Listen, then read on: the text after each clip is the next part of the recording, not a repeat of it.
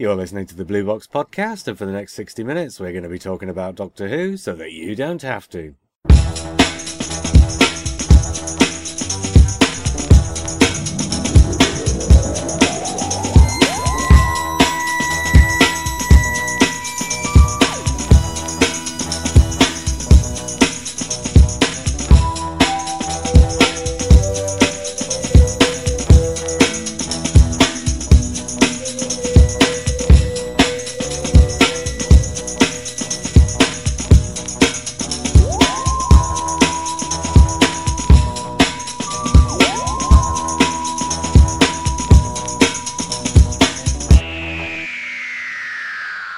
Hi, I'm JR.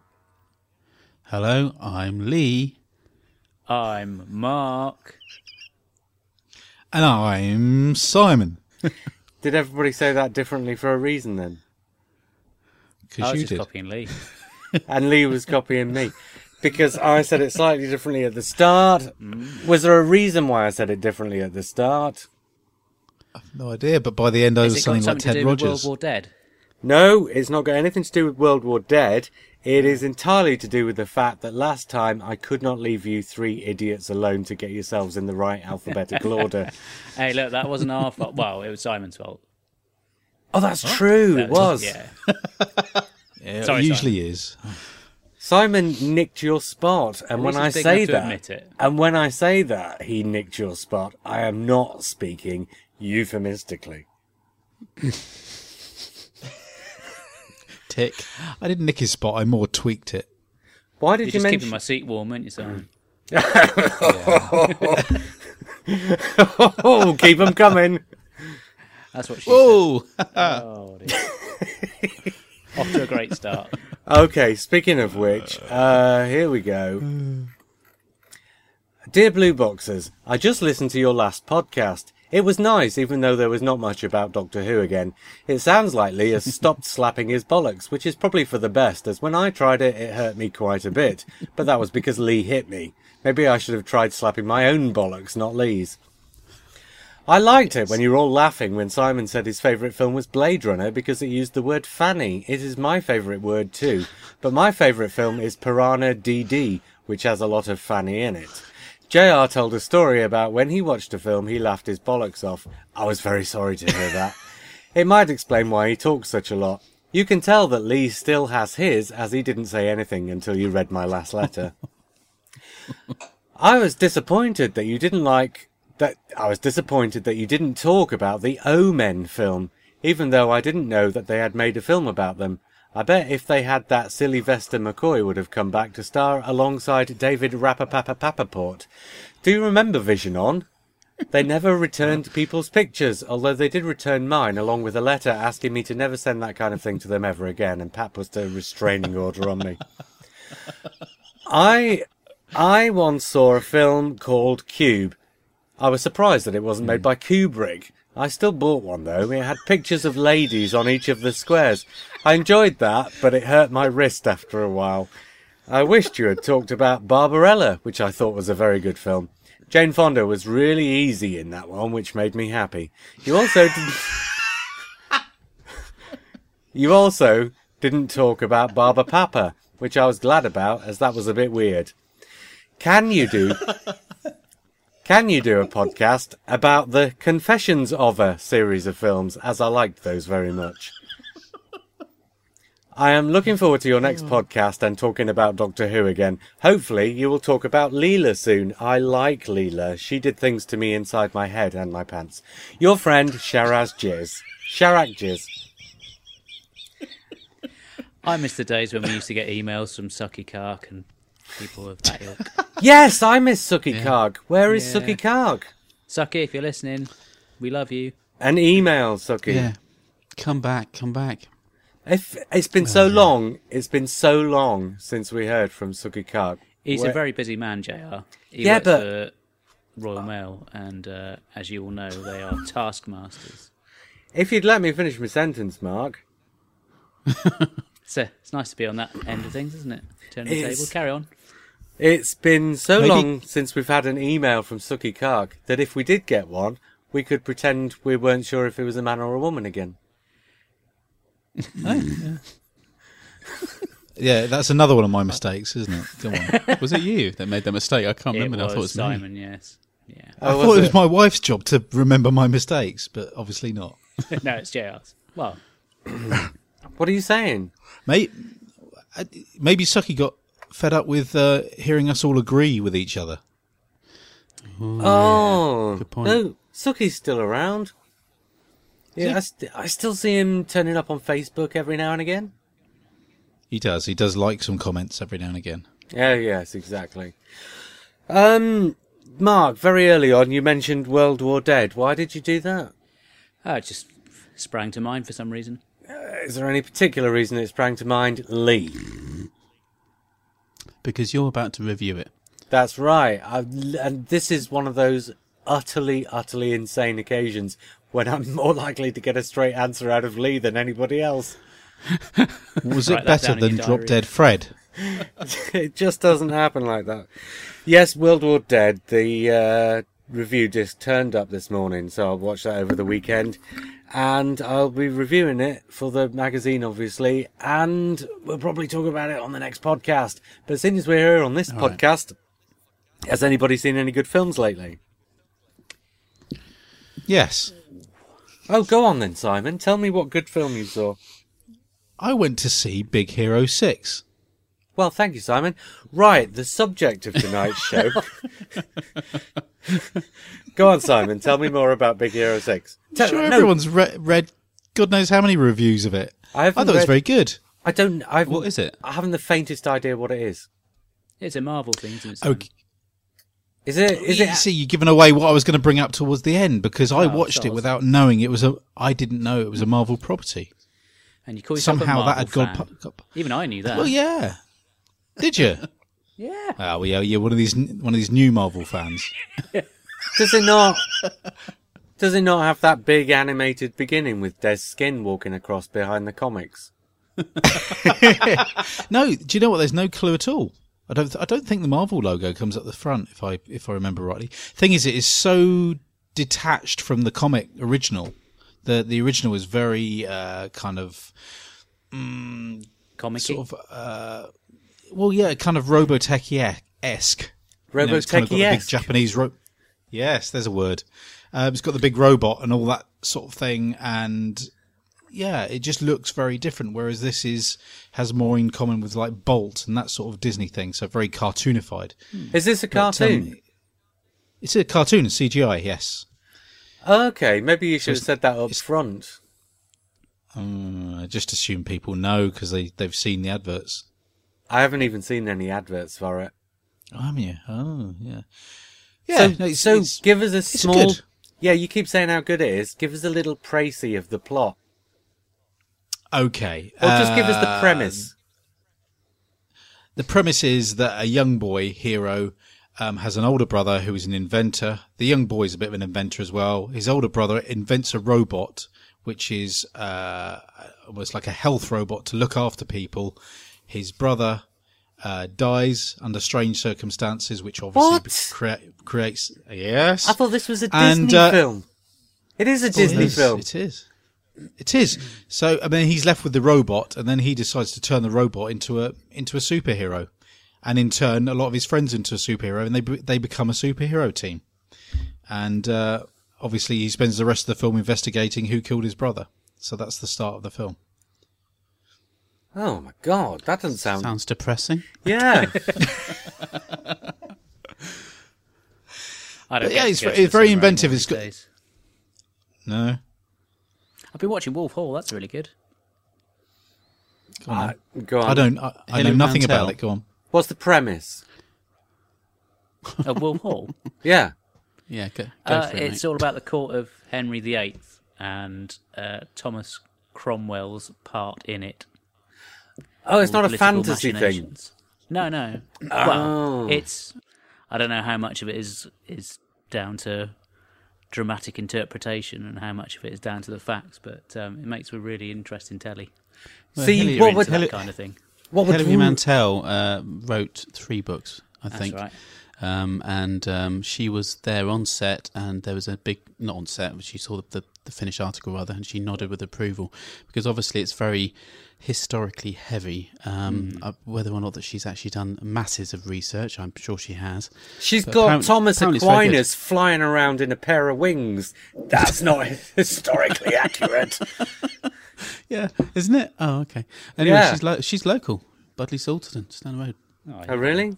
Oh, we should go and ask her. Maybe we'd get her on the podcast. She'd make more sense than you Mark guys. Rylance is brilliant in it. He plays Cromwell, and he is amazing.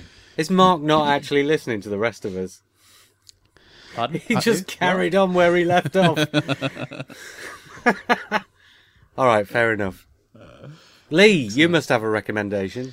I've rewatched some films with my son, so first time for him and a couple of times for me. District 9 we watched, Oh, yeah. which is an absolute corker of a film. I So absolutely ahead of love it. Chappie then. It's very it's very simple plot, really. You know, there are aliens that are already living in a township in South Africa. There's a bit of racial tension going on. It's all a giant metaphor, but one of the civil servants pops in, ends up getting infected, and has to go through strange metamorphosis, body horror thing. Gets infected by alien. I don't want to give too much away if you haven't seen it, because it's just a really good It'll put you on film. prawn It's just a sandwiches really for good life. film. Yeah, it will. I think the CGI in it is faultless. It looks real. Everything in it looks real, and it's dusty, and it's a shanty town. It's great. It's a really good film. Really, really highly recommend it. I can't remember the director. Is it Barnkumpf or something? I can't remember now. But he did Elysium Blomkamp. as well. Neil That's it. Blomkamp. Thank you. Definitely worth watching if you've never seen it. I never have. And it's one of those films that I always pass on the DVD shelves and think, oh, I could do with watching that. But then I'd never persuade anybody else in the house to watch it, so... Well, it's a bit of fun, but I mean, you do get. I mean, the ending is, it's quite downbeat. Really, it's quite a downbeat film, and it looks low budget, but it isn't. It's got a good budget as well. It's strange. It's a kind of interesting mix. Great debut. I've had some very sad news this week. You were laughing when you said that. I wasn't laughing when I said that. I've had some very sad news this week. Go on. Go on, then. Don't keep us in suspense. Despicable Lee has died. Oh, dear. Thank God. What do you mean, thank God? I may resurrect him. I may resurrect him by unscrewing the back and putting a new watch battery in. Is that all it is? It died about. Its battery's dead. Yeah. Dead. How You are just you said the trying to- word. Dead. You said the word in that sentence. You're trying to eke pathos out of out of the listeners from. I think drained I want- is a more appropriate word. I want sympathy. You ain't getting no sympathy. Get on with the podcast. Okay, I watched a film this week. It was called Enemy. It stars Jake Gyllenhaal Oh, yeah. as two different fellas.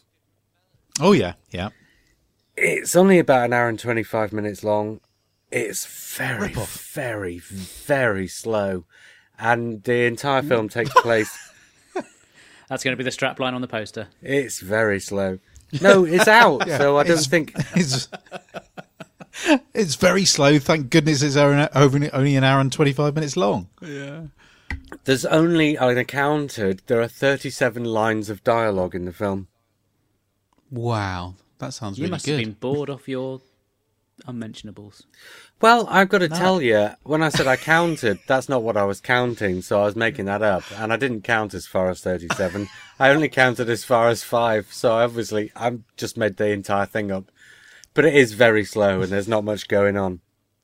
But there's a reason...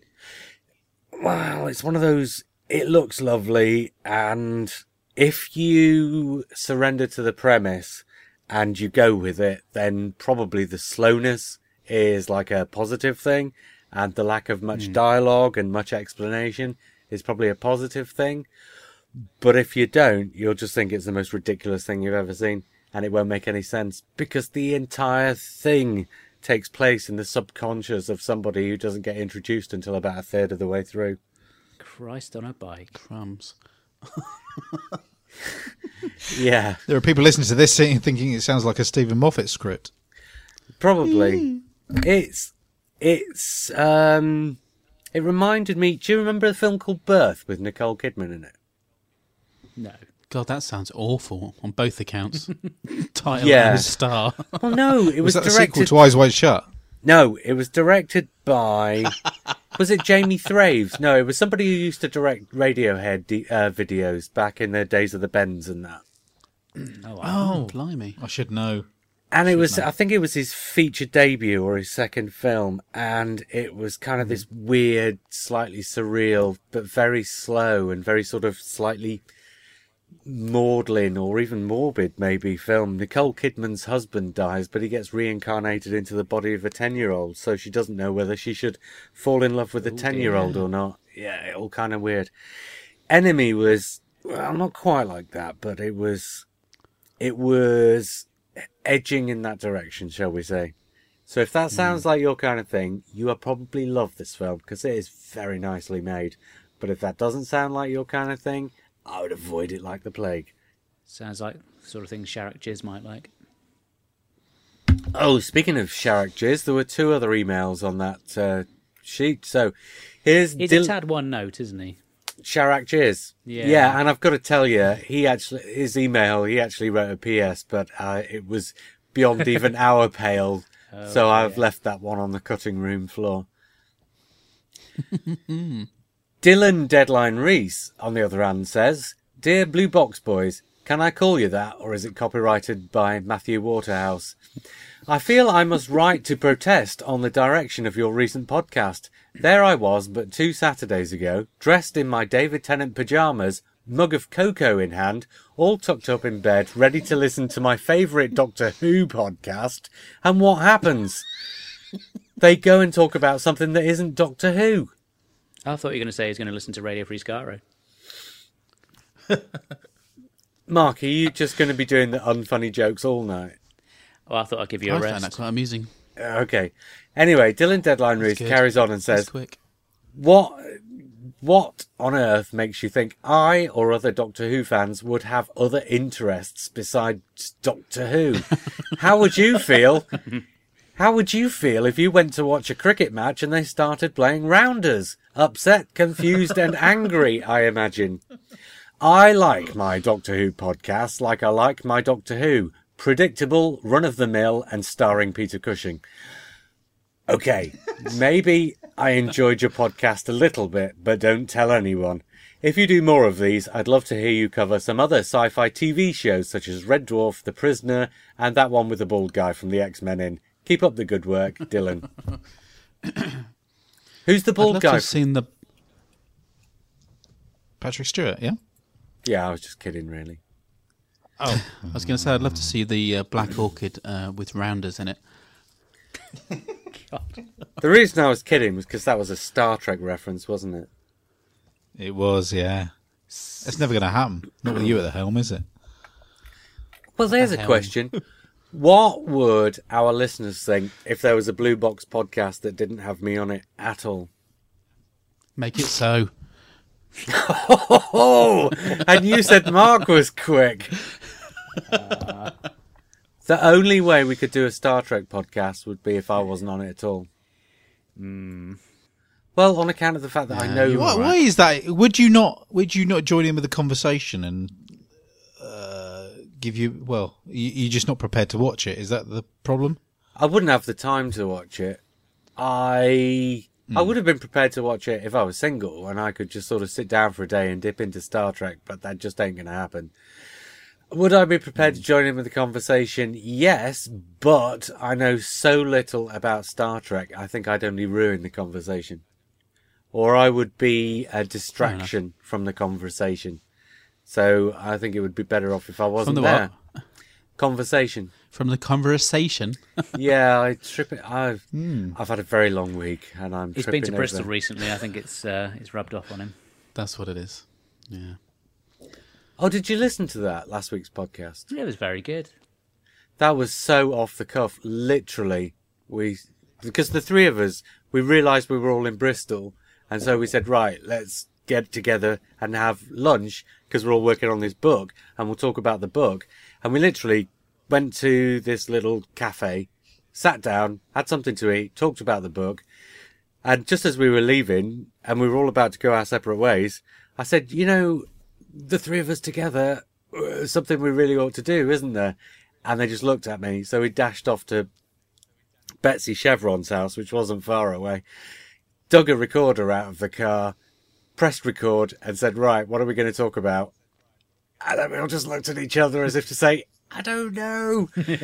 And then literally, we were, within about 2 minutes of that, we were doing the podcast. So there you go. The long and short of it is that me, Lee and Simon are sacked. Oh, God, if only. But I can't afford to go to Bristol every week. It's all right, we're going to start a Star Trek podcast. So. We'll get Timo Peach on board. We'll be all right. The Captain's Log podcast.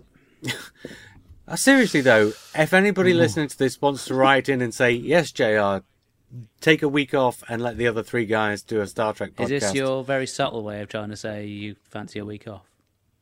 No, it's my very subtle way of saying I don't think you three could survive without me, so let's put it to the test. Oh, God. Bill Jennings says, Dear Blue Boxers, I have enjoyed your podcasts for a while, but wanted to let you know that your Box Out podcasts are just as compelling as the ones focused on Doctor Who. You must also have particularly sensitive cultural antennae and have found the films and topics that many Doctor Who fans know very well. When I think of Lee, it's often cultural and sensitive are the two words that spring to mind. And the one that springs to mind in my mind is antennae.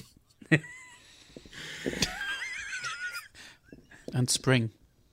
In my case, says Bill, I have seen every film featured on these episodes and most of the ones referenced in the conversations, which brings me to 2001. Good discussion, but could it be the case that the huge part in the middle of the film isn't a sidetrack? It seems like a sequel and parallel to the first part. The early humans needed something to move on to take over the waterhole and advance themselves, the lack of food and imagination being key problems. But modern humans have problems too, and Kubrick seems to be saying that in 2001. They are utterly boring and need inspiration, flying to the moon and taking naps, flying to Jupiter and playing chess, running in circles in a dome to fight the boredom, boring birthday greetings to a bored crew member. For all of the technical achievement, the people in 2001 are boredom personified and desperately need something to move on. They need a new imagination. In contrast, Hal represents a challenger.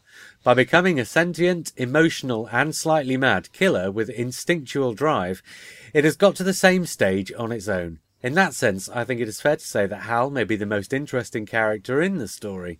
Man versus machine to get to the new watering hole near Jupiter. And that leads to the ending, where Bowman, having overcome the challenges, like another traveller, Odysseus, and transformed by the experience of the alien monolith, is returned to the Earth to liven things up in some new and needed way. Anyways, I've rambled on long enough. Thank you so much for bringing such thoughtful commentary to my ears. The Blue Box podcast enjoys a privileged headphones-only status because well-constructed criticism and argument deserves careful attention. Best to you all, Bill Jennings. Wow. Well-constructed... Thank you, Bill. That's great. Well... I'm not entirely sure where he's going at the end there, but maybe back to Radio Free Scaro, eh, Mark? Yeah. Well, it's a shame you don't have more time to expand your thoughts on Kubrick. 'Cause I know you're a big fan of his. If only you've been on a podcast and talked at length about Stanley Kubrick's work. Do you know, Mark? one of the stories that we're going to be covering. One of the stories that we're going to be covering in the Hating to Love book later this year, you know, the one that Al and Betsy and I were talking about. Yeah. It's Planet of Giants. Now, if you remember, there's a very famous sequence in Planet of Giants where William Hartnell, the first Doctor, goes down the plug hole. Is there anything you'd like to plug right now? Well, there's a podcast called Nerdology, which is particularly good. We have some great guests, and you three have been on it as well. And, it's quite a variety of subjects covered, and I believe there is one on Stanley Kubrick. Oh, and who might be the guest on that one? J.R. Southall. Not J.R. Southall? No, not talking books, it's watching books. I'm glad it's... tosser, then. That's a bit harsh. Very harsh. Yeah. Do you know, how long have we been talking? Stop Way Jimmy too Traxler. long. Do you know the Starburst radio Half an podcast hour. is back now? Yes. And I've just been catching up with the last 2 episodes this They've week. had a few technical difficulties, haven't they, on the old live broadcast? I don't know, because I never get to listen to the live broadcast. Ah. But on the podcast, they just ramble on and on and on for ages without getting to the point. I think it's Yeah. because I've just Sounds listened familiar. to 2 episodes in a row that this has happened. Fortunately, Shall we get on then? Yeah, it's not about the destination, it's about the journey. yes, and speaking of it not being about the destination but the journey, but maybe also about the destination as well. Really good points by Bill there. Yeah, very good. So, the topic Brilliant, for tonight's brilliant. show... Oh, we were going to have a guest on tonight. But sadly, he called in sick. Oh. He's not feeling very well at all. So our best wishes go out to him. And he will hopefully be on next week. And if he's still a bit ill, it may just be like a half-hour segment at the end of the podcast or something. Which, given what the topic is next week, is going to take that podcast up to the 3-hour mark, isn't it? I'm not going to say who it is. People will find out next week when they tune in, right? Is it Stephen Moffat? All right, then. It is not Stephen Moffat. But I tell you what, we may have a slight clue here. Moffat. Yeah. So, Simon, I've got a question for you. Yep. Okay, something came out this week in PDF, and hopefully the print version won't be too far behind. What is it? What? Seasons of War? Yeah. Oh, okay. I just wanted to get you to say it. Yes, well- Seasons of War. Yeah, because Beautiful thing. Yeah, well, you've had more to do with it, much more than any of the rest of us. So, because you're, what is it, creative editor? Something like that, yeah. Creative editor, creative director. I think Declan invented some name for me. Right. Okay, before you start bumping up names like Declan and all that kind of thing, for anybody listening to this podcast who doesn't know what Seasons of War is, explain it. Okay. If we backtrack a little bit, there was a little project that a few of us writers who talk to each other decided to do. Just as an experiment, we put together an anthology of Doctor Who stories, unofficially, and put it out there for free and said, if you like it, give some money to charity. That went really well. And off the back of that, a gentleman called Declan May, who's been on this podcast, decided, let's ramp it up a bit and do something a bit bigger. So in essence, what he did was he got a load of writers together to write stories about the War Doctor, about what happened during the Time War for that period of time that we know nothing about apart from what was in Day of the Doctor. And the result of that is a book with about 30-odd stories, short stories, all based on what happened to the War Doctor, which have been edited in such a way as they actually build up a chronology. So they tell the story of the War Doctor right the way through from when he was first kind of formed, right the way through to the time of Day of the Doctor. Right, before we go any further, we've got to point out this is not an official book, Not at all, no. but it's available as a PDF as we speak. So how can people get hold of it like that? They can go to justgiving.com/Declan-May1, and if they make a donation there, doesn't matter how big, doesn't matter how small, obviously the bigger the better, and you leave your email address, then what will happen is you will then be sent a link to download the book in PDF form. And the print version, that's going to be coming out with Chinbeard books. It is, yes. I don't know a date as yet. I mean, the plan was to get it out during February. I don't know whether that's going to happen or not. But I'd We say should it probably doesn't- mention the charity involved as well, shouldn't we?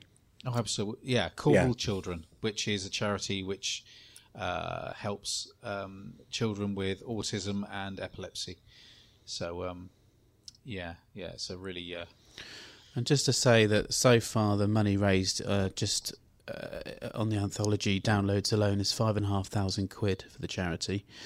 And of course there's the wonderful tiny kind of film that accompanies the book as well, which Simon, you were also heavily involved with, weren't you? Well, in as much as I went to a local director called Andy Robinson, I'd seen a couple of pieces that he'd done before, and he does work to a certain standard. So when I knew that this book was coming out, I thought, I know what we could do.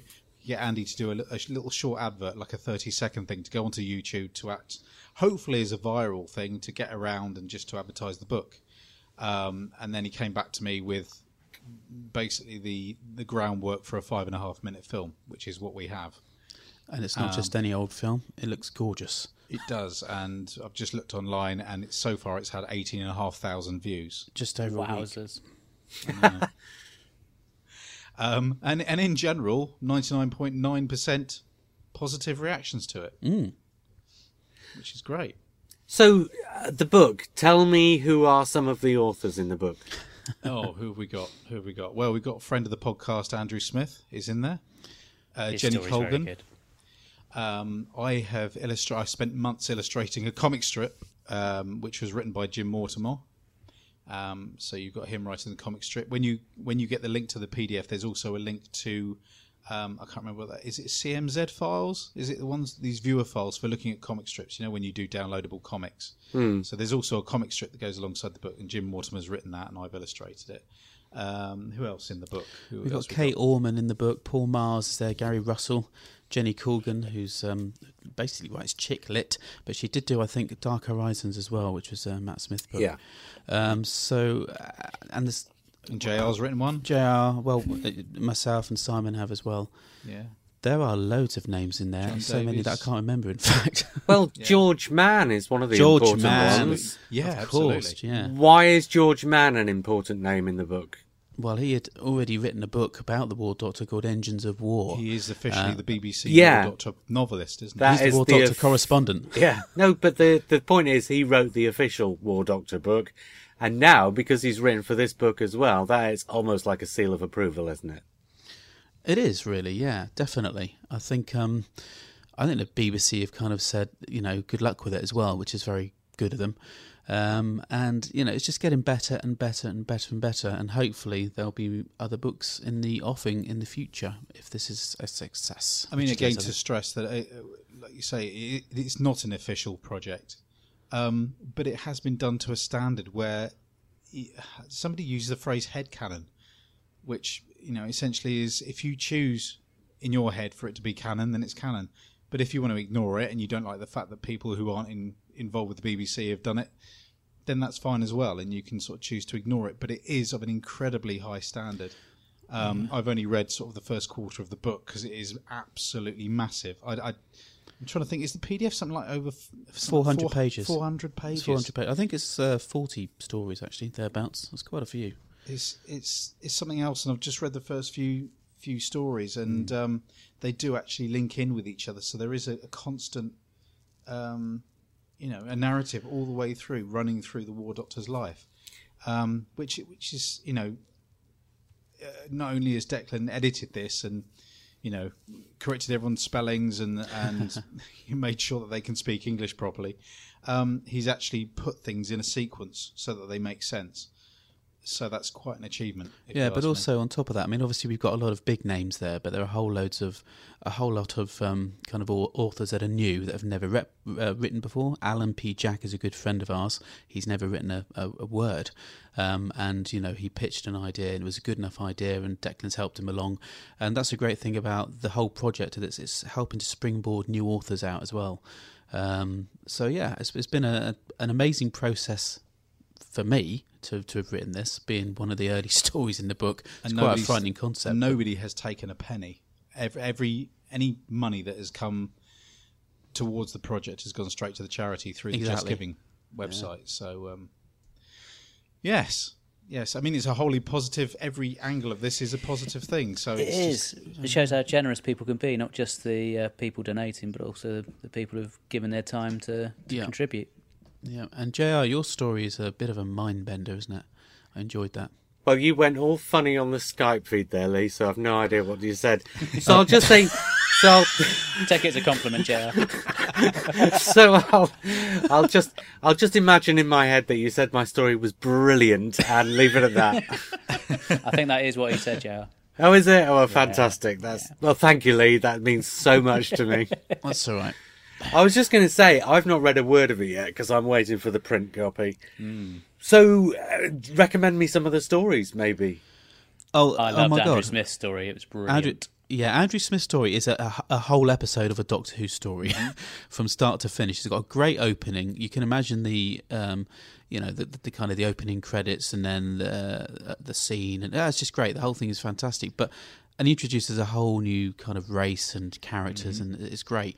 But every single one so far that I've read, because I've read probably about 150 pages in, they've all been really high standard. Kate Orman's is just beautifully written, really good story again. The little extra bits from Declan about Khan and stuff like that were spot on. JR's was all right, and a couple of no, but they are all really really good. Who was the other one? No, I don't want to give anything away, to be honest. I'm not going to give anything away at all. You want people to get their own copy and enjoy it. Yeah, I'm genuinely excited, and I'm hooked. I'm bloody hooked on the thing, and I just, I was almost thinking about not coming around here tonight, so I was reading the book. The biggest compliment I heard was somebody said that they'd read it cover to cover. Right. And they immediately wanted to pick it up straight away again and read it again. Which is it's a huge compliment. Huge. So, it's well, fingers crossed then we get Declan for half an hour next week to talk to us about it a bit more. Yeah. Right, speaking of which, we do have a subject tonight, although we seem to be struggling to get around to it, but I think it's about time we did, don't you? Let's get on, I thought it was a magazine show all of a sudden. Yeah, almost Not was. the sort of magazine that Chirag Jizz likes. You can't even say his name right. No, it makes me go all funny. Yeah, I bet it does. Right, this is this is ostensibly the second of our three podcasts doing the rundown of the eras of Doctor Who as voted for by our listeners. There were 12 eras that Doctor Who falls into, basically, according to producers and script editors and whatnot. And I just thought, given that it was the 10th anniversary of Doctor Who's return, not the 10th anniversary of New Who, but the 10th anniversary of Doctor Who's return, and I think that is a massively important anniversary, whether it gets celebrated officially or not. I just think that's incredibly important, so I wanted to devote a number of episodes this year to celebrating that. And one of them is this, the run-up of the eras, to find out kind of which are the bits that our listeners like the most, and not the sort of, the ones that come in last aren't the ones that are hated the most, but they're the ones that are liked slightly less than the other ones. That's what we said, isn't it? We were trying to be diplomatic, weren't we? Right, we did the bottom 4 2 weeks ago, or 3 weeks ago, whatever it is now. And today we are doing the 4 that ended up in the middle. So we're doing positions 8, 7, 6 and 5. And the era that came up in position 8 was the Christopher H. Bidmead, John Nathan Turner, which I did as running from the Leisure Hive up to Kinder, because even though officially Christopher Bidmead was off it from Logopolis, the next 3 stories, one's by him and the other 2 have certain of his hallmarks. So Christopher Bidmead and JNT, I don't suppose that's done massively well, but considering it's the 80s and considering the viewing figures for season 18 aren't too hot, that's not too shabby really, is it? No, it's coming higher than I had expected, I have to admit. Really? Why did you think it might have come in lower then? Because some people absolutely love season 18, don't they? Yeah, maybe it's one of those Marmite seasons. Certainly most of the people I know who lived through it weren't as keen on it. Is that lived through? Or maybe I'm just bringing my own bias. Well, you're talking about the people on this podcast, presumably, aren't you? Well, yeah, there is a bit of that. Well, the thing about the sort of Bidmead era is that in some ways it kind of throws the baby out with the bathwater, in that in order to... When Bidmead came on board, they said, let's take Doctor Who back to what it should be and make it a science fiction programme with a heavy emphasis on science again, and ditched all the humour that had started to dog the sort of Graham Williams era. Yeah, it kind of went from one extreme to the other, didn't it? It did go from one extreme. Well, that's it. It went from one extreme to another extreme, and possibly going to extremes is not the way to run Doctor Who. because Doctor Who's supposed to be for everybody, so it should be somewhere in the middle. Yeah. But the funny thing about the sort of Christopher Bidmead year, I've always thought, is that it goes ostensibly very heavy towards science and very heavy towards getting rid of the humour. But then there's this weird middle ground in season 18 where they've got like magic fairy castles. Yeah. There's some good stuff in there. I mean, even in the seasons that I'm not as fond of, there are still good stories in there. Oh, there always are. There always are. I find it visually one of the most interesting eras. Yeah. Costumes are nice. Yeah, there's a lot of burgundy. There's a lot of, I think we said it before, there's a lot of beige and there's a lot of burgundy. Well, the beige comes later, doesn't it? Yeah. Yellowy beige, isn't it, up to that point? I was talking to somebody about this the other week, an old friend actually, and we were talking about this era and how we felt when it came on, because we're roughly the same age, born in 71. So it would have been, what, I don't know, 11, 12, something like that. 10? And 10, yeah, 10, of course. 9 so even? He was saying things like, oh, I just found it really exciting that it was a brand new era of Doctor Who. It felt like something new and different. You know, the theme was different. Everything about it was kind of kicking off. The effects looked a bit more cool and things like that. And I was thinking, yeah, I kind of get what you mean there, but I don't know, you know, I've got very, very lovely nostalgic feelings about things like Meglos and Legopolis and everything, but as an era, I don't know, it's a little bit, like you say, it's a bit too extreme. Taking out all the humour of Tom Baker and stuff like that was not, I don't think it was a great idea, to be honest. If they'd have just let Tom carry on with the science the way he was doing, maybe that would have been a much stronger couple of years. Yeah, you're probably right. I think the direction in something like Warrior's Gate was quite an eye-opener compared to what we'd seen before. I thought that was something quite different and exciting. Well, certainly the black and white sequences towards the end. Oh, yeah, that's weird. That was a bit freaky to see something like that in Doctor Who. Yeah. Where it had previously been monsters running down corridors in lurid Technicolor. Mm-hmm. Yes, it was... It's one of those... Season 18 is one of those years where it kind of has a thread throughout the whole thing, which is this lacking humour and going heavily towards the science, that makes you want to feel that it ties up together as a sort of tonally neat whole. But it doesn't really, does it? It's up and down all over the place, I think. It's the entropy thing, isn't it? And it seeps into every crack and corner of all of those stories. You get the entropy, you know, turning up in in every story actually, and even the Doctor himself's going through this kind of entropic stage. It does feel like the whole universe is covered in cobwebs, doesn't it? It does a bit, yeah. Scientific cobwebs. It's funny, really. I mean, the interesting thing about concentrating on these eras is when you do get into an era like this. I mean, for me, there's a huge nostalgic thing, and it's very difficult to be objective. I've got a huge amount of affection for this era because of the age I was and how I took to it. I remember watching it in our spare room. We had a second television in Mum and Dad's room, and if somebody was watching something I didn't want to see in the other room, then I went off in the other room to watch Doctor Who for a bit. So it's quite hard to be objective, and but as I say, there's a lot in this that I like, and as Lee's just said, I agree in as much as that it did feel like a new start for it, and it felt modern. I loved it. I mean, a lot of people don't like the titles. I love the titles. I love the new version of the theme. I did as well. I just very much liked the new start of certain things. It felt like it was. I think there were some quite interesting ideas coming through because they obviously wanted to shake it up a bit. I know we're going to be somewhat biased because he's been on the show a couple of times, but Full Circle is one of those kind of memorable ones that really sticks out. And it's just, I think they were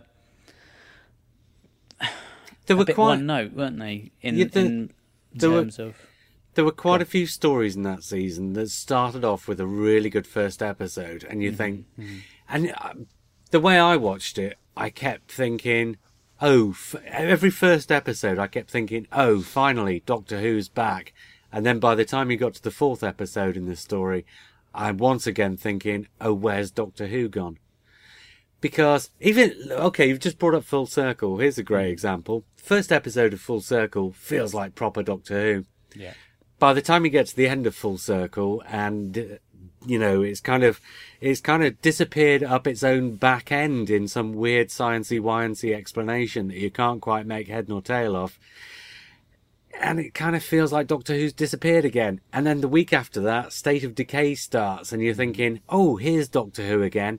And then that kind of sags really badly in the middle, whereas, 5 years earlier, the middle of a story, middle of something like Genesis of the Daleks, or the middle of something like The Deadly Assassin, it kicks on a gear. Here we are, and State of Decay kind of starts really well, and then kind of just puts itself on pause for a couple of episodes. What you're saying is they could have done the giant clam or something just to... Well, it just... Yeah, but it just kind of kept feeling like every time the Doctor Who of season 18 was finding its feet again, something happened to kind of drag it back down to earth a bit. That's how it felt as a 12-year-old. I think there's also a little bit of having seen the previous seasons, because we're of that age, it's probably not our Doctor Who anymore, whereas you'll have someone who, for them, that's their first season they started watching it, and that is like their pivotal season. So I think there's a lot of that comes into it as well. And that's probably why certain people who were brought up on season 18 might struggle with certain other things later on. Mm-hmm. Because it does change quite... Ever since you look at the first sort of 15 years or so of Doctor Who, and essentially, although it's not, absolutely the same all the way through, it kind of spends the first 5 years finding its feet, and then for the next 10 years after that, it kind of just does what it does.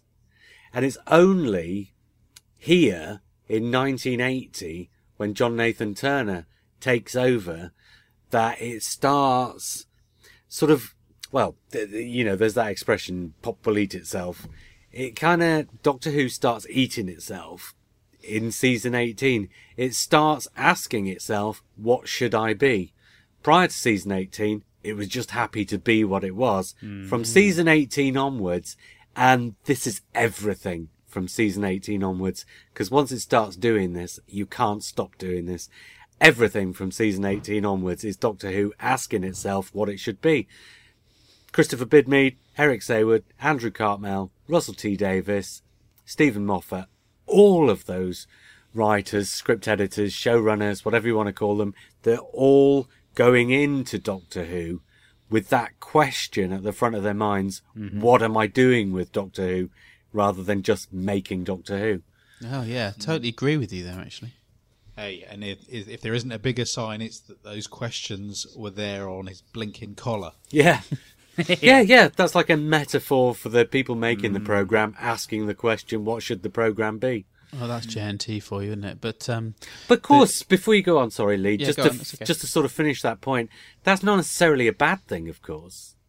Because obviously some of a great deal of what happens after that is great. And if you like season 18, that too is great. It just slightly affects, I think, the way you watch the programme, because I think that even though it's an unwritten thing, I think there's an awareness between the programme makers and the people watching the programme that all of a sudden the programme is a thing, inverted commas, rather than just a programme. Mm. But the question mark thing is quite an interesting one, actually. Bringing that up, it's one of those things where if you thought about we know this is fiction, but if we thought about the character and where he had been up until that point, like you say, it's just being Doctor Who. It's just being made. It just happens, and that's how it. That's how it's made, and that's how we view it. It's just Doctor Who. It's happening. Suddenly, Doctor Who has got a question mark on his collar, so that makes it very self-aware.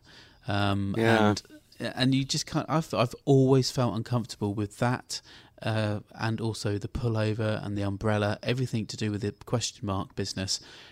if you look at the character, he just wouldn't do that. He wouldn't say, "Oh, who am I? Look at this," you know. I have to say, looking back at it now, I find some of that stuff kind of cute.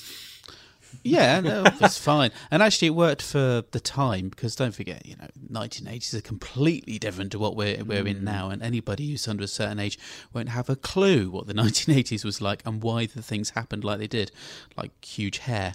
Yeah. But, I've got to say also very quickly, this is the era where I recorded the episodes on tape. So I've got Full Circle somewhere at home, as well as Legopolis and a few others as well. And it was just one of those. It's one of those seasons that I first kind of revisited quite a lot by the recordings. So I've got a fondness for it as well. Mark? I was going to say that the point that Lee made about the question marks. The Doctor, prior to that coming, I know Tom Baker had his kind of ridiculous scarf, which was a bit silly, but you could he would pass as some kind of random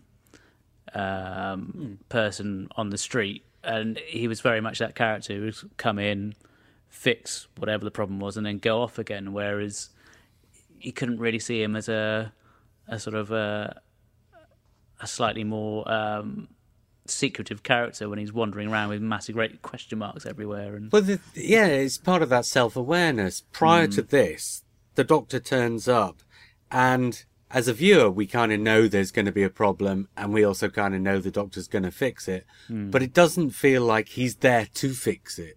It just feels like it's by accident that he turns up, and by accident that he muddles through, and by accident that he fixes it at the end. But from the Leisure Hive onwards, he almost feels like the British gas man who's turned up because there's a problem. Yeah, and that's what I miss, I think. The sort of randomness, yeah. And the randomness of it, yeah. And it's difficult, once you've gone past that, it's difficult to get it back. And I think that's one of the big things about this podcast in particular, or this subject that we've brought up.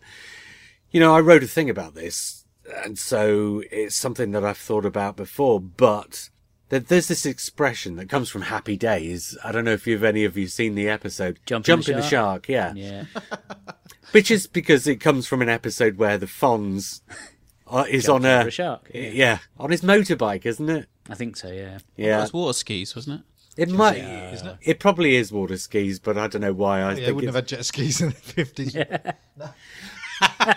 But the kind of point is to jump the shark is the same as, when a program starts eating itself. When it starts feeding off its own legend rather than creating the legend anymore.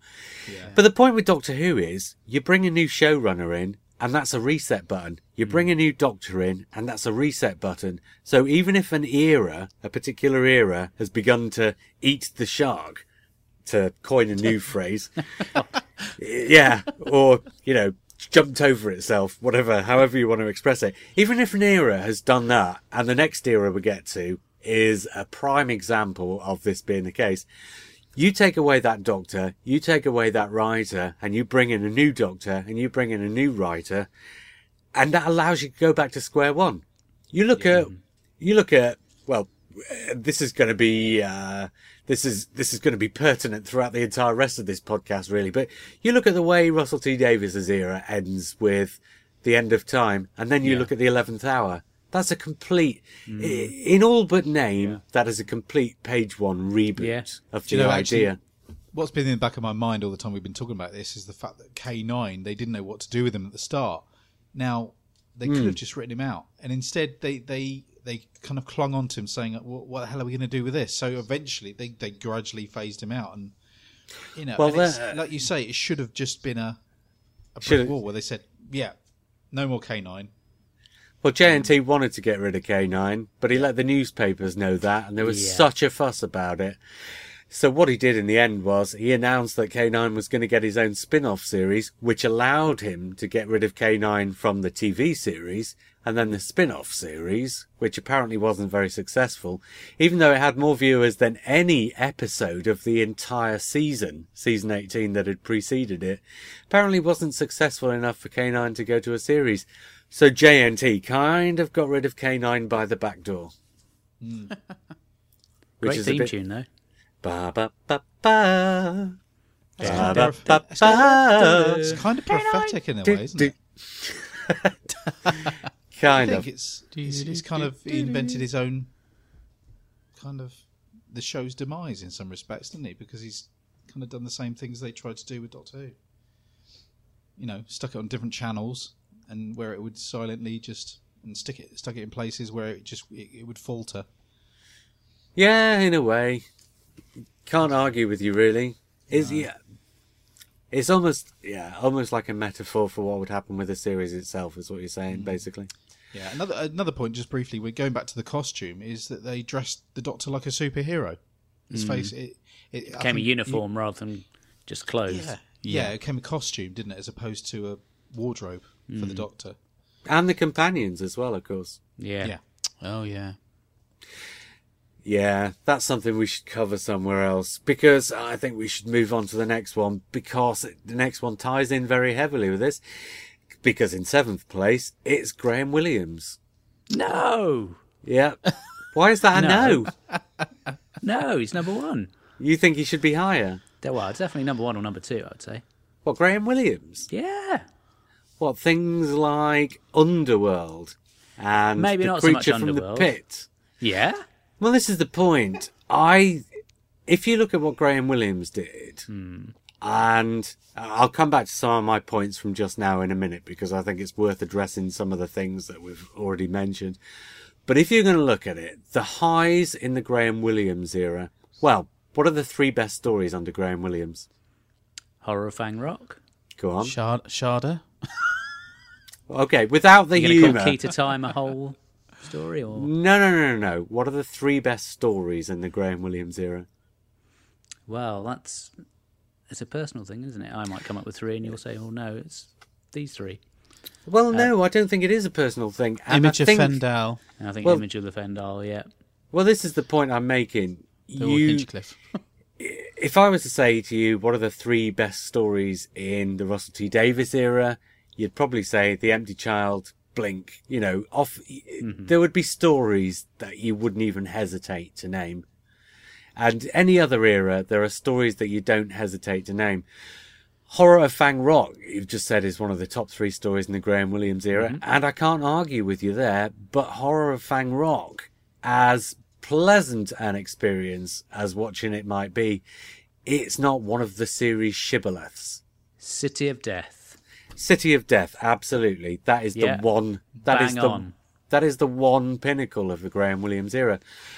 I'm not saying there aren't great stories in the Graham Williams era, but it is an era that, and partly because of what I've just said, and maybe this is the reason why the change had to happen, but all of a sudden, after sort of, 14 seasons of Doctor Who, just being Doctor Who, but developing and evolving and improving throughout those entire 14 years, when you get to the Graham Williams era, and this inflation and such like notwithstanding, maybe it treads water for 3 years. I was about to use that phrase. That's absolutely perfect. I remember there was a music review for an album once, and it was for a band. It was one of the band's middle albums, and they used the phrase. They said, "This isn't a bad album by any means. In fact, it's brilliant. In fact, it's as good as what they've done before." And they used the phrase, "There's nothing so beautiful as the sound of treading water." Sometimes, you know, it was doing what it was good at, and it was just keeping a constant. Just I don't know if it was keeping. keeping it constant. I think it did fail a bit. I think it did fall down in lots of places. I mean, we know the production behind the scenes, the production side of it, and Tom Baker and Graham Williams couldn't handle Tom Baker, and all the rest of the stuff that was going on with the scripts and the strikes and all that. He had a lot to contend with, and you can see it. You can see it in the outcome. I mean, City of Death is just an unusual kind of peak. It's just an unusual spike, I think. It is very the rest much of them, so. like you say, Naimon and Underworld. As much as you might love the stories and the fun elements of it, as far as the kind There's of like very definitely cracks showing through. there are cracks showing, and when we go into that Bidmead era where they really wanted just to kick it out the park and do something brand new, which I think was a brave move. I don't think they necessarily did the same thing either. That was treading water, really, season 18. But no, I think it was failing in places, for sure.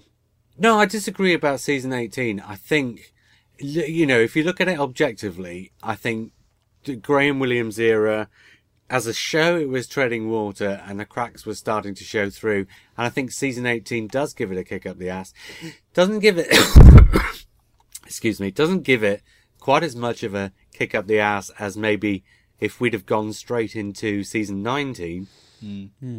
But it does give it a shot in the arm, for sure. It does give it a water wings, doesn't it? But it doesn't quite breathe new life into it, but it demonstrates that the program makers, perhaps subconsciously as well, were aware that those cracks were there. J&T knew there were cracks there. He wanted to get rid of the humour. Perhaps he didn't realise what the cracks were, because I think perhaps that's the wrong tack to take, and perhaps those weren't the cracks that were showing through. Yeah, the humour had become a problem, but the humour hadn't become a problem because it was humour. The humour became a problem because of the humour that was in it, because of the level of humour.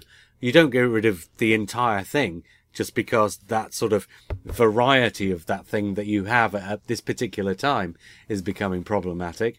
It's like if you say Doctor Who's gone too far into science fiction, you don't get rid of the science fiction altogether. If you think Doctor Who's gone too far into having time travel in the stories, you don't get rid of the time travel altogether. You don't get rid of the humour altogether. You just tone it down or find a new way of doing it that suits your sensibilities.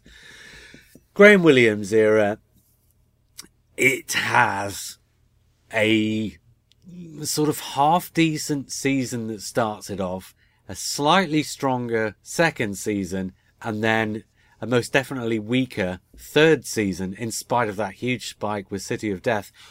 But the thing about it all is, with very few exceptions, all of those stories are very entertaining, in spite of how bad some of them are.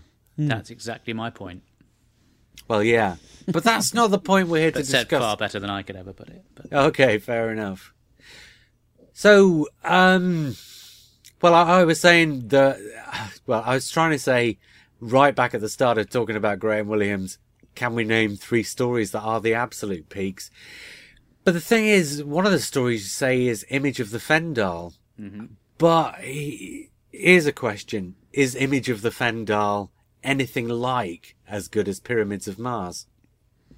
No. I mean, there's I would put it up there. I really would. Yeah. I don't know. I think I don't know. It's lacking something. There's a little spark in it. I do really like it. I absolutely love it. But there is something missing slightly from it. And I can't quite put my finger on that, actually. What is it? Really? I have no idea. Simon, you were about to say something. I was about to say the alien that doubles as air conditioning, I think, is a plus point. If it's lost anything, it has lost a point. The drive of Philip Hinchcliffe. Philip Hinchcliffe had a drive to make everything that he produced sing with professionalism, rather. Professionality. I'm making words up worse than you do, Lee. Philip Hinchcliffe was a young producer who had a point to prove. Graham Williams was also a relatively young producer, but Graham Williams doesn't seem to have had that drive to prove a point. And so, although Graham Williams is beset by many problems, but the one thing about Graham Williams that you don't get is a sense that he's doing anything more than overcoming the problems. If Philip Hinchcliffe had been in there with those same problems, you can bet his solutions would have been entirely different ones, because Philip Hinchcliffe would have just kept kicking asses until he got what he wanted. But with Graham Williams, it's not so much a case of he's kicking asses as he's just trying to avoid getting his own ass kicked. Yeah. Which is not a criticism. They're just different people. But Graham Williams seems to have been a really nice bloke. And I think he's underrated as a producer, because I think that, given the problems that he had to face, I think he did some amazing things. Yeah. But by the same token, I cannot put my hand on my heart and say that he is one of the sort of genius talents who has driven Doctor Who to bigger and better things. Because, like I say, those 3 years, in spite of the fact that I love those 3 years and some of my favourite stories are in those 3 years, I cannot put my hand on my heart and say that I think those 3 years are a peak of Doctor Who by any stretch of the imagination. The Fendal isn't as strong, just comparing it to Pyramids, say, it isn't as strong a creation as Sutek. Sutek has got, there's a lot there. You've got a bit of history going on there. The setting's good. It's quite iconic. You've got mummies and stuff like that. I mean, it's if you really break it down, it's just one of the stupidest stories ever written. It's really silly, but it's also brilliant at the same time. And you're stuck trying to work out what's going to happen next with the Sutek plot line and the future of the Earth possibly crumbling away if the Doctor doesn't stop it. It's really quite compelling. Whereas Image of Fendal is, what is it? It's a bit of a kind of a Quatermass rip-off, really. But it's I still love it, but I just think it's a little bit empty compared. And you're right, I think Graham Williams didn't have that kind of backbone like Philip had to really give it that kick up the arse. And on that note, and we are exactly halfway through the rundown now, because that is the bottom 6 eras done, and now we're moving into the top 6 eras. Here's somebody with backbone, and here's somebody with drive, and here's somebody who pushed Doctor Who on. In 6th place, it's Russell T Davies. Wow. 6th. Yeah, but I mean, when you look at what the 5 above him are, Okay. I mean, we're into... This is a mark, actually, of how wide a sort of area of Doctor Who is well loved. Because I would say Russell T Davies is pretty much well loved, even by the people who don't particularly like what he did. But I think he's well loved because of what he did, sort of behind the scenes, bringing the programme back and giving it such a strong identity that even if you didn't necessarily like the way he went about things, it was still compelling. Russell T Davies is one of the most important people, isn't he, to ever have been involved with Doctor Who, really. I mean, to try and bring back that idea and make it work, it's one of those impossible dreams that you just, when you first told me, JR, all those years ago, I literally didn't believe you until the actual thing was made. And when we saw it on the screen, it wasn't just us that was compelled to watch it, and we weren't just hooked on it because we were fans. The entire nation was. So that's such a hard and almost an impossible thing to do, to bring back what was considered an old boneyard of a bloody series that everybody was laughing at for years, and laughing at the people who liked it, like us. And then all of a sudden we're a little bit cool. I found a Doctor Who, yeah, it's quite cool. Just for about 3 seconds. And, to do that, to kind of change and sway everybody's attitudes to the series that was killed by Michael Grade, or whoever killed it, it's just an amazing thing. So, yeah, I said kind of, maybe you should be higher. I mean, you're right. The stuff above, I imagine already what those are. And story-wise, they're going to be fantastic, and they deserve to be there. But, you look at Russell T Davies, very, very, very significant thing that he did, and maybe just stayed on that 1 year too long. Maybe that's what people have got a problem with. End of Time, the specials, that sort of thing. If he hadn't done the specials, just maybe. I think maybe he stayed on a couple of years too long, but I think the casting of Catherine Tate as the companion offsets the problems that the programme was having. I was just going to say, actually, the Russell T Davies era is almost a sort of metaphor for the entire classic series. Because if you look at Russell T Davies' first series with Christopher Eccleston, slightly like the black and white years, that's the programme finding its feet. And then the second series, the first with David Tennant, slightly like the 1970s or the early 1970s, that's the programme being strong and doing what it does. Series 3... there are peaks there, but the troughs are starting to become particularly noticeable, much like maybe in the Graham Williams era, where it's treading water. And then when you get to Series 4, you've got things like casting Catherine Tate, which is a pretty sort of out of left field move to distract attention away from the fact that you've got no stories left to tell, which is kind of how the 80s felt. And then that season of specials, that's a bit like the last 4 or 5 years of the 80s, when there were some great things and there were some terrible things, and the whole thing was just starting to feel like it was crumbling. maybe. So Russell T Davies told the entire story of Doctor Who in 5 years. Yeah. But he kind of, in a way, did. I think it takes a lot of talent to be able to, if you think back to when he had to bring the show back, obviously he's a absolute fully paid up fanboy. It's quite an achievement to bring the show back and be able to please all of the people who loved Doctor Who originally, but also make it a populist programme that your average person would sit down and watch on a Saturday night. And also within the industry as well. He proved that the BBC can still love the programme they killed. And after winning the awards, and let's face it, year after year after year after year, Doctor Who kept winning awards every single year. I think the last year was probably the first time a Doctor didn't get an award or something, I can't remember now. But basically, for nearly 10 years, this programme has been winning awards through and through, and it's a global phenomenon. And that was due to one guy's kind of vision. I think he was at a party, wasn't it? And he kind of mentioned it to... Is it Jane Tranter? Is that right? Yeah, yeah. And that's He'd where it already kind of been kicked asked, off. I think. But I think he was trying to keep it under wraps that he was a big fan. It was either that or... No, I can't remember now. Can't remember the story, but it's just a lovely little story once you get to read it about how it all started, and then off it goes like nowhere. And all that time he wasn't sure, he must have been petrified. He wasn't entirely sure whether it was going to work, but he was telling everybody in Doctor Who magazine, online, everything, oh, it's going to be great. Oh, you'll love it. It's going to be fantastic. He was pumping everybody full of positive energy, and that's exactly what you need as a showrunner. The way I see it is that he was juggling an awful lot of balls. He was... Russell T Davies, juggling balls. Why are you laughing, Lee? Why?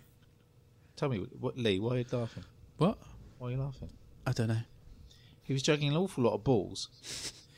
And... Get to your point, Still Simon. Laughing.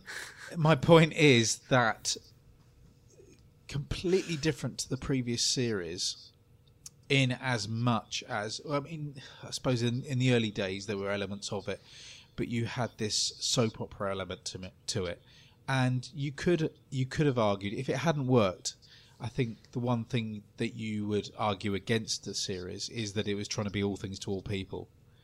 And actually it was a really fine-tuned construction whereby it could behave as the old series, but also with these added elements that drew in a different type of audience from the last few series before the thing died. So I just think it was a really... maybe it should be higher, because it was something completely... It was literally like starting a new series again, really. It wasn't... Oh, completely, yeah. Yeah. I mean, it wasn't just rebooting it. It was absolutely taking it back to its basic elements and saying, we need to create a new series for this time, because the viewers are that much more discerning now, and they are that much more au fait with what they want when they want to watch it, and they will far more easily turn off because they have far more choice. So it literally had to be all things to all people. And that could so easily have been a car crash. It could have just been a complete mess, and it wasn't. And bringing the mystery back as well was so important. We were all thinking, how is he going to do it? And I remember on a web page somewhere in the depths of time, Russell T Davies was almost talking to the fans at that point, kind of going, what kind of thing would you like in the series? I'm sure he was doing this, because I remember writing back and saying, one man in a box, in the police box, that's all we need. You can scrap everything else. You can scrap Gallifrey for all I care. Just bring him back in his box and make it a mystery again. Oh, is this the bit where Lee takes credit for the whole Time War storyline? Yeah, I'm going to take credit for this bit, but no, it's just that I wrote it and I just thought that's what happened, but it was also what a lot of other people were saying. It wasn't just me, and I was thinking, that's great. But what he did do, of course, he kept Gallifrey and added this brilliant Time War concept,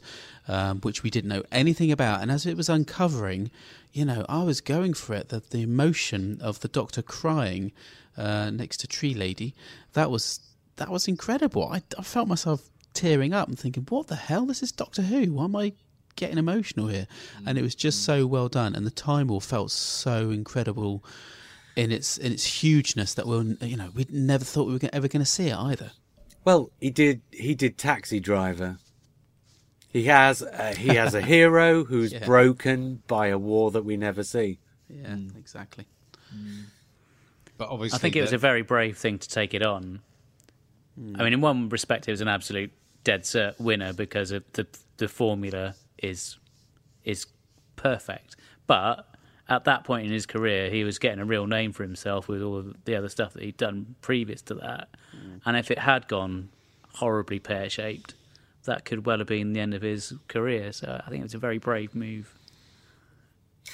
It's one of those things, though, as a fan, if you've got the clout to do it and do it in a way where you stand the best chance that anybody's ever going to stand of making it a success. And he does. And we have Russell T Davies to thank for the fact that I don't think Doctor Who will ever die now. I think we've said that so many times. Yeah. I think you said earlier, regardless of whether you're a fan of his stories or not, you've got to give him kudos for bringing it back and making it what it is today. Right. So the last era we'll be looking at today, the one that came 5th overall, and this is probably the oddest one. This is Derek Sherwin and Peter Bryant. Because at the end of the 60s and at the start of the 70s, there was a period where, well, if you look in the reference books, it looks like the production team are changing on an almost episode-by-episode basis. Yeah. But what happens is the same people are there. It's just that their job titles change on various stories according to the specifics of whatever it is that they're up to that particular week.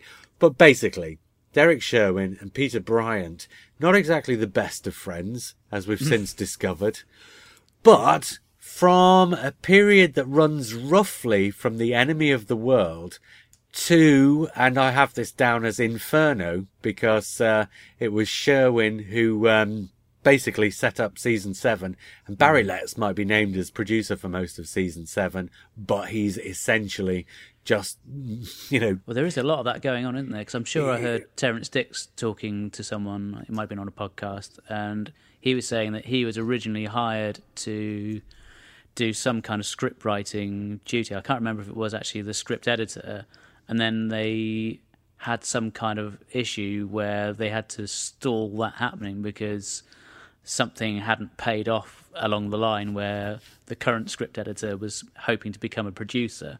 So they had to stick to that, and he ended up being an associate editor or something like that. And there's a lot of politics going on. There is.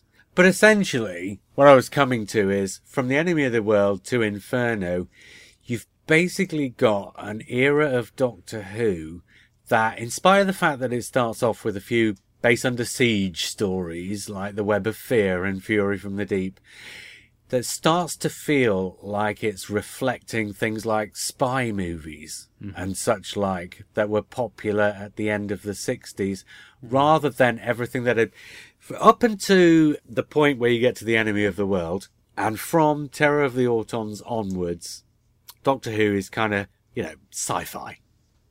But from The Enemy of the World, and now that Web of Fear has sort of been rediscovered and we can see just exactly what Douglas Camfield did with a hokey as hell script from the guys who wrote The Dominators, we can see that this era kind of feels all of a piece from Enemy of the World to Inferno, in that Doctor Who is reflecting something else entirely. Early in the 60s, war movies were really popular, and they managed to stay fairly popular roughly till the end of the 70s and things like A Bridge Too Far. Mm-hmm. But then by the time you get to things like Hanover Street, which just 2 years after A Bridge Too Far, they are already well on their way out. But what comes in the 60s instead, because art reflects life, but there's always a gap in between, and the 60s, suddenly the sort of influence of the Cold War comes through. And I think what you're getting here is Doctor Who reflecting what's happening in the rest of the arts in the sort of middle of the 1960s. And by the time you've got things like the Ipcress File, I think the Ipcress File is a much bigger influence on the Doctor Who of Sherwin and Bryant than say Dam Busters or something like that. Whereas Dam Busters certainly has the feel, not necessarily, none of the story themes or none of the story, but the tone of Dam Busters is kind of the tone of Doctor Who. Something needs doing. There's a really bad enemy somewhere, and it's a story of overcoming the odds to defeat that enemy. Whereas from the Enemy of the World through to Inferno, it's not so much about overcoming the odds to defeat the enemy, but the enemy's no longer a black and white creation, and it's all shades of grey. It's kind of Doctor Who colliding with a more grown-up sort of programme making, where the monsters become less important. Well, particularly in Season 7, I think that's much less aimed at the children and much more at an older audience. But I think it's there in The Enemy of the World and The Web of Fear, Fury from the Deep, The Wheel in Space, and through a lot of Season 6. Season 6 is kind of a bit of an odd one out here, because Season 6 is really... Patrick Troughton's coming to an end. He doesn't that much care about the programme anymore, and the people writing for it. And I'm not talking about the sort of back office staff, like the story editor, but I'm talking about getting writers to come in and write for it is becoming increasingly difficult. And so Season 6 is kind of thrown together with whatever scripts they can get. But even in Season 6, you've got Derek Sherwin's own script for The Invasion, which is the absolute template for Season 7. And The Invasion is born out of the bastard child of The Enemy of the World and The Web of Fear anyway. It's like an exact halfway point between those two stories. So this kind of, this whole period feels to me of a piece.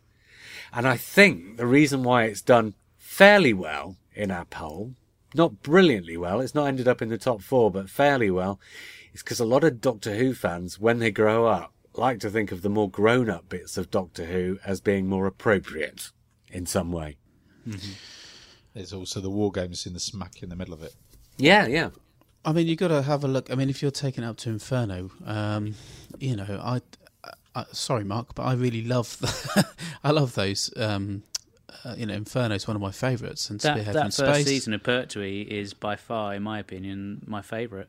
Yeah, exactly. It's just such a strong season, and you like JR says, that's exactly what I was thinking. That it is, you see Invasion, you see the Enemy of the World, stuff like that, and then you see the kind of earthbound stories, action-based, lots of fighting, lots of army and guns and running around in Land Rovers and whatever. It's great. I kind of like that. It really, really worked, and it was something different. They were trying something a little bit different out. The War Games is a bit of an oddity because it doesn't have that kind of element to it, but I think it was thrown together so quickly. But I don't know. I love the stories in that season. Apart from Space Pirates. But they're all about... None of those stories are about the monster being the enemy that needs to be overcome in the same way as, say, Dalek stories would be. Dalek stories would be about overcoming the Daleks. Cybermen stories would be about overcoming the Cybermen. But the Web of Fear is not about overcoming the Yeti. It's about overcoming this ambiguous sort of presence behind the Yeti. And if you look at the War Games, that's not about overcoming a monster. It's about these people who are running this project, and there's kind of a sort of morally ambiguous grey area about the project. I mean, the way they're doing it obviously is wrong, and that's why it needs stopping. But they're not completely black and white in their motives. You look at the Mind Robber. You look at what's behind the Mind Robber. It's a guy telling stories. And Invasion, of course, you've got Tobias Vaughan, which is, he's an exceptional villain, very Bond kind of esque. And also a Quisling, which is... Yeah. I think it's quite a subtle little sign, but those little pieces of film that they put at the start, particularly on Inferno, I mean, I know it was the last one, but they also did it with War Games, those little snippets just after the credits gave each story its own identity as well. Yeah. So it's almost like you can imagine if they could put these together and they could be put out a few months apart, much like Quatermass. So you've got Quatermass 1, Quatermass 2. They've got their own individual identity. And I kind of feel that they were, in some respects, doing that. And And particularly Inferno has the feeling of no other Doctor Who story. When you're watching it, it kind of feels almost like it's a special, in a weird way. In as much as it just seems to have... It's very high concept. Yes. Well, yeah, all four of them do, actually, in that season. Ambassadors as well, Spearhead from Space. They all do feel very, very different to each Going back other. to what Simon just said about the music at the start, that's almost like the Bond titles, in that you've got the Doctor Who bit, like you've got the Bond bit, and you know what you're getting there, but also within what you know what you're getting, there's something new, which isn't quite something you can expect. It's got that kind of feel to it. I don't know why I'm drawing the Bond analogy so strongly, because I don't think especially it's influenced by Bond, but I think it's that morally grey area that it's kind of shifted into. I think Pertwee quite often gets compared to Bond, doesn't he, in his action hero status? He does, yeah, but we're mostly talking about Troughton here. We're only talking 4 Pertwee stories out of about a dozen or more that's true, I stories suppose, here. Yeah. You know, only about a third of it is Pertwee. But it's already moving in that direction. And obviously, from Terror of the Autons onwards, John Pertwee goes somewhere else, or the John Pertwee era goes somewhere else entirely anyway, once Barry Letts and Terrance Dicks. Terrance Dicks is actually the most consistent presence throughout this period, because I think he worked on almost all of these stories, not quite all of them, but almost all of them, I think. But that's a very... But given how strong, because there are some real peaks, we're talking Web of Fear, we're talking War Games, we're talking Inferno, we're talking Spearhead from Space, we're talking Silurians we haven't mentioned yet. Yeah. There's some real peaks here. Why has this period not come in the top 4 then? No idea. Why hasn't it? Well, perhaps because it does have that sort of ambiguity about it. I think a lot of people like their Doctor Who to be black and white in a certain way. A lot of people like it to be, people like Doctor Who to be grown up, but they also like it to be easy to read. They don't like it when it's tricksy. I wonder whether it would have been lower in the ratings if we hadn't have had Web of Fear and Enemy of the World, because the Web of Fear was something that we were all going, yeah, it's going to be great, and when we finally got to watch it, it was great, actually. Whereas Enemy of the World was like, well, it's one of those, it didn't really come across on audio that it wasn't that exciting, to be honest, and the one episode we had was with a cook, a chef, an Australian chef, but when we finally got to see it, it's a corker, it's a really good I think it would have been higher if I hadn't have included the Patrick Troughton stories there and just had season 7. Yeah. Everybody loves season 7. Good. Everybody loves those ponderous 7-part stories. Those interminable weeks with no monsters. Loved it. Right, I think we should call it a night then. Because we've talked for long enough, I think. I think... in a fortnight, all being well and not taking any extraneous trips to Bristol in the meantime, insofar as I'm aware, in a fortnight we'll get to the top 4 eras. And if people have listened to these last 2 podcasts, they're probably thinking to themselves now, okay, they've not done such and such, and they've not done such and such. Have they done such and such? Oh no, and they've not got to such and such. People are trying to guess what the top 4 are, aren't they? Yeah, you'll have to go back and listen to the other podcasts. Does Dimensions in Time count as an era? No, it does not, Mark, but thanks for that. If you add an S, it spells arse. Right. And on that bombshell. Well, next week, Lee and Simon and I think it's just the 3 of us, are convening to do another sidebar episode, aren't we, guys? And we are sidebarring on the topic of, we're choosing our favourite sci-fi films that haven't come under the criteria that we've already had. Which is difficult because obviously all the ones we've talked about are pretty much my favourite ones already. So it's an interesting one. I think I was working on the fact that it's the films that I keep going back to, and sometimes I don't even know why, but I feel compelled to keep watching them over and over again. So those would be my choices. Yeah, okay. We'll find out next week. The reasons why. Yeah. All right. Let's just do it now. Do you know what? I was about to. Yeah. All right. Well, in that case, until then, I was JR. I was Lee. I was Mark. And I am Simon. And we will speak again soon.